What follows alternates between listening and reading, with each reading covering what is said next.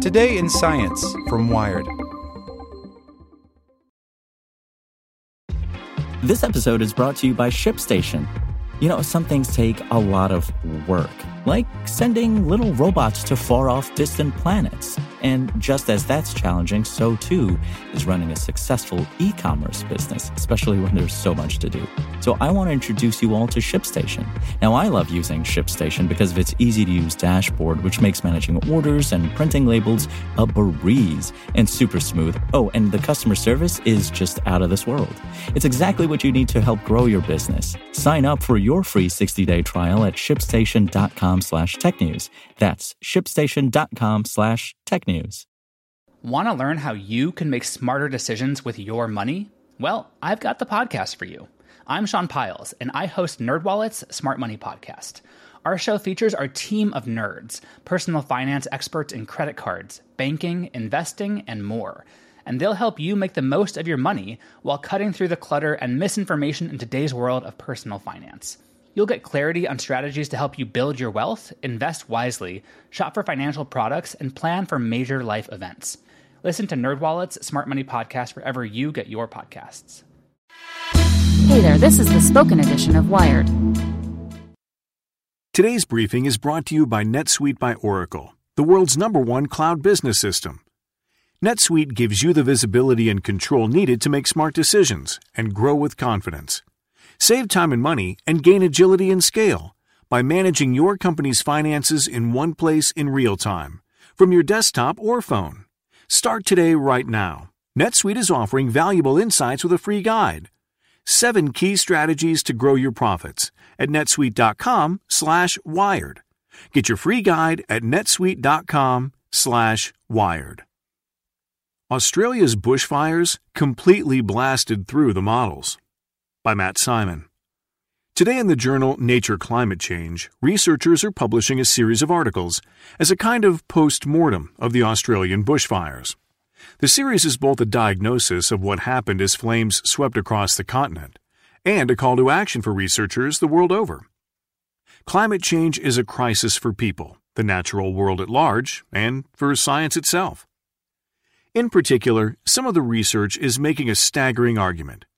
This season's bushfires were so catastrophic, they caught modelers off guard. Way off guard.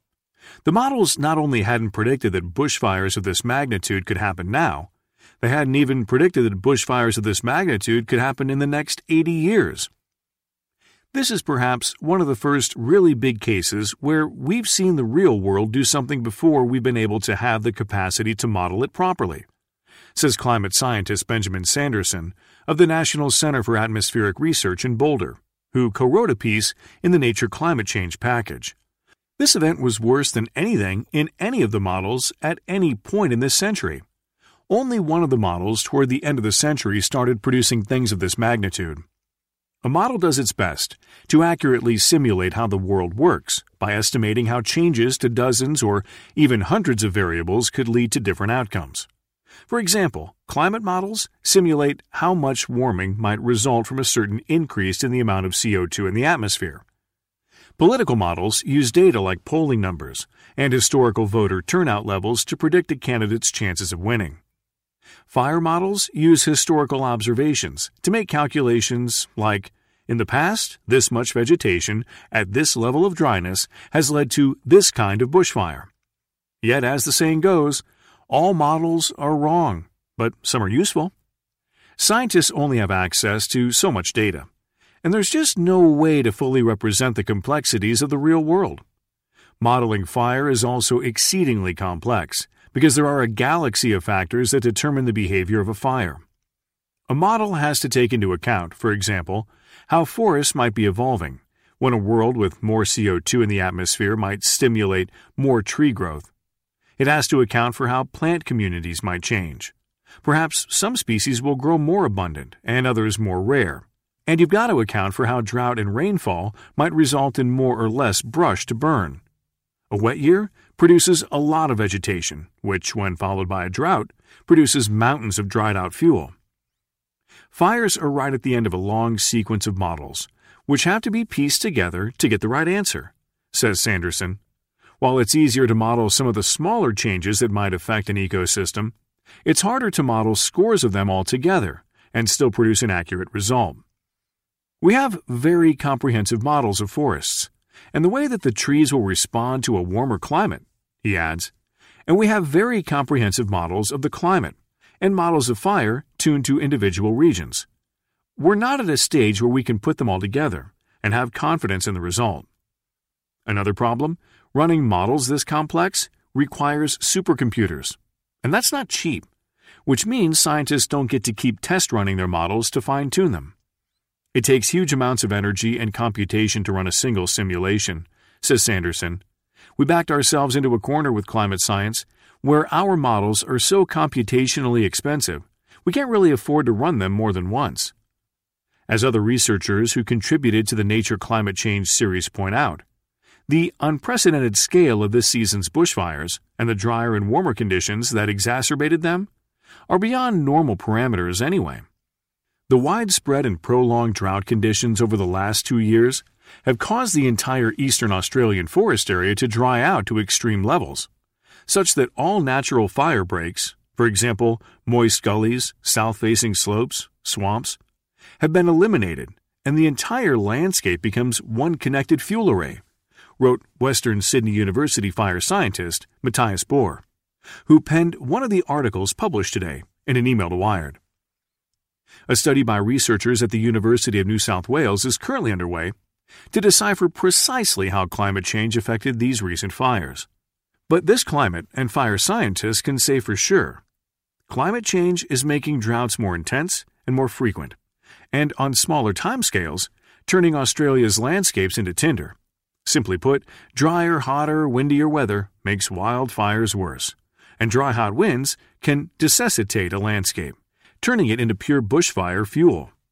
These altogether crispier conditions lead to an even more destructive fire, which was exactly the case this year. Australia's landscape is dominated by temperate broadleaf and mixed forests, themselves dominated by eucalyptus trees. Looking at the last 20 years of satellite data, the median annual percentage of these forests that burned during past fires was 1%. This fire season, that figure was 21%. All of that is adding up to another problem for scientists.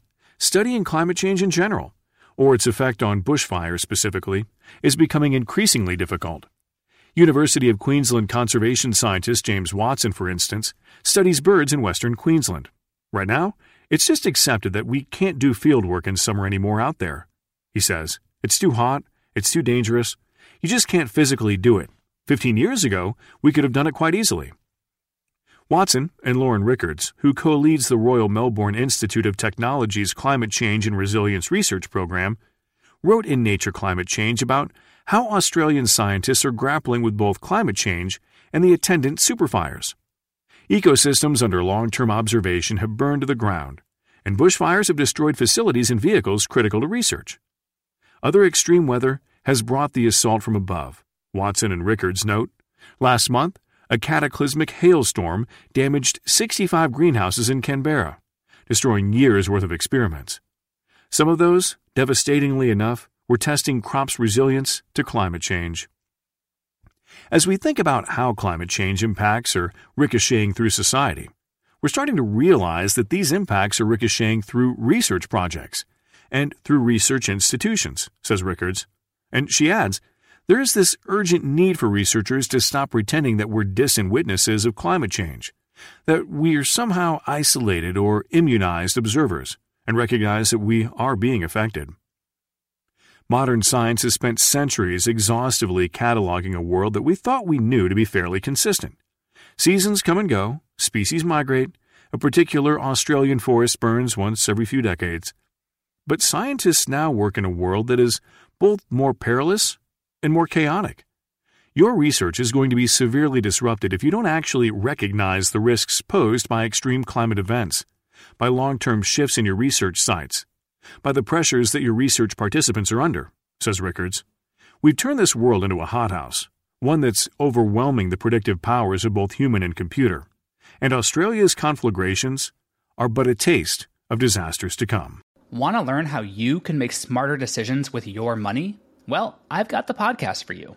I'm Sean Piles, and I host NerdWallet's Smart Money Podcast. Our show features our team of nerds, personal finance experts in credit cards, banking, investing, and more. And they'll help you make the most of your money while cutting through the clutter and misinformation in today's world of personal finance.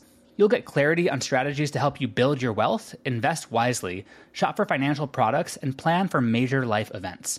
Listen to NerdWallet's Smart Money Podcast wherever you get your podcasts.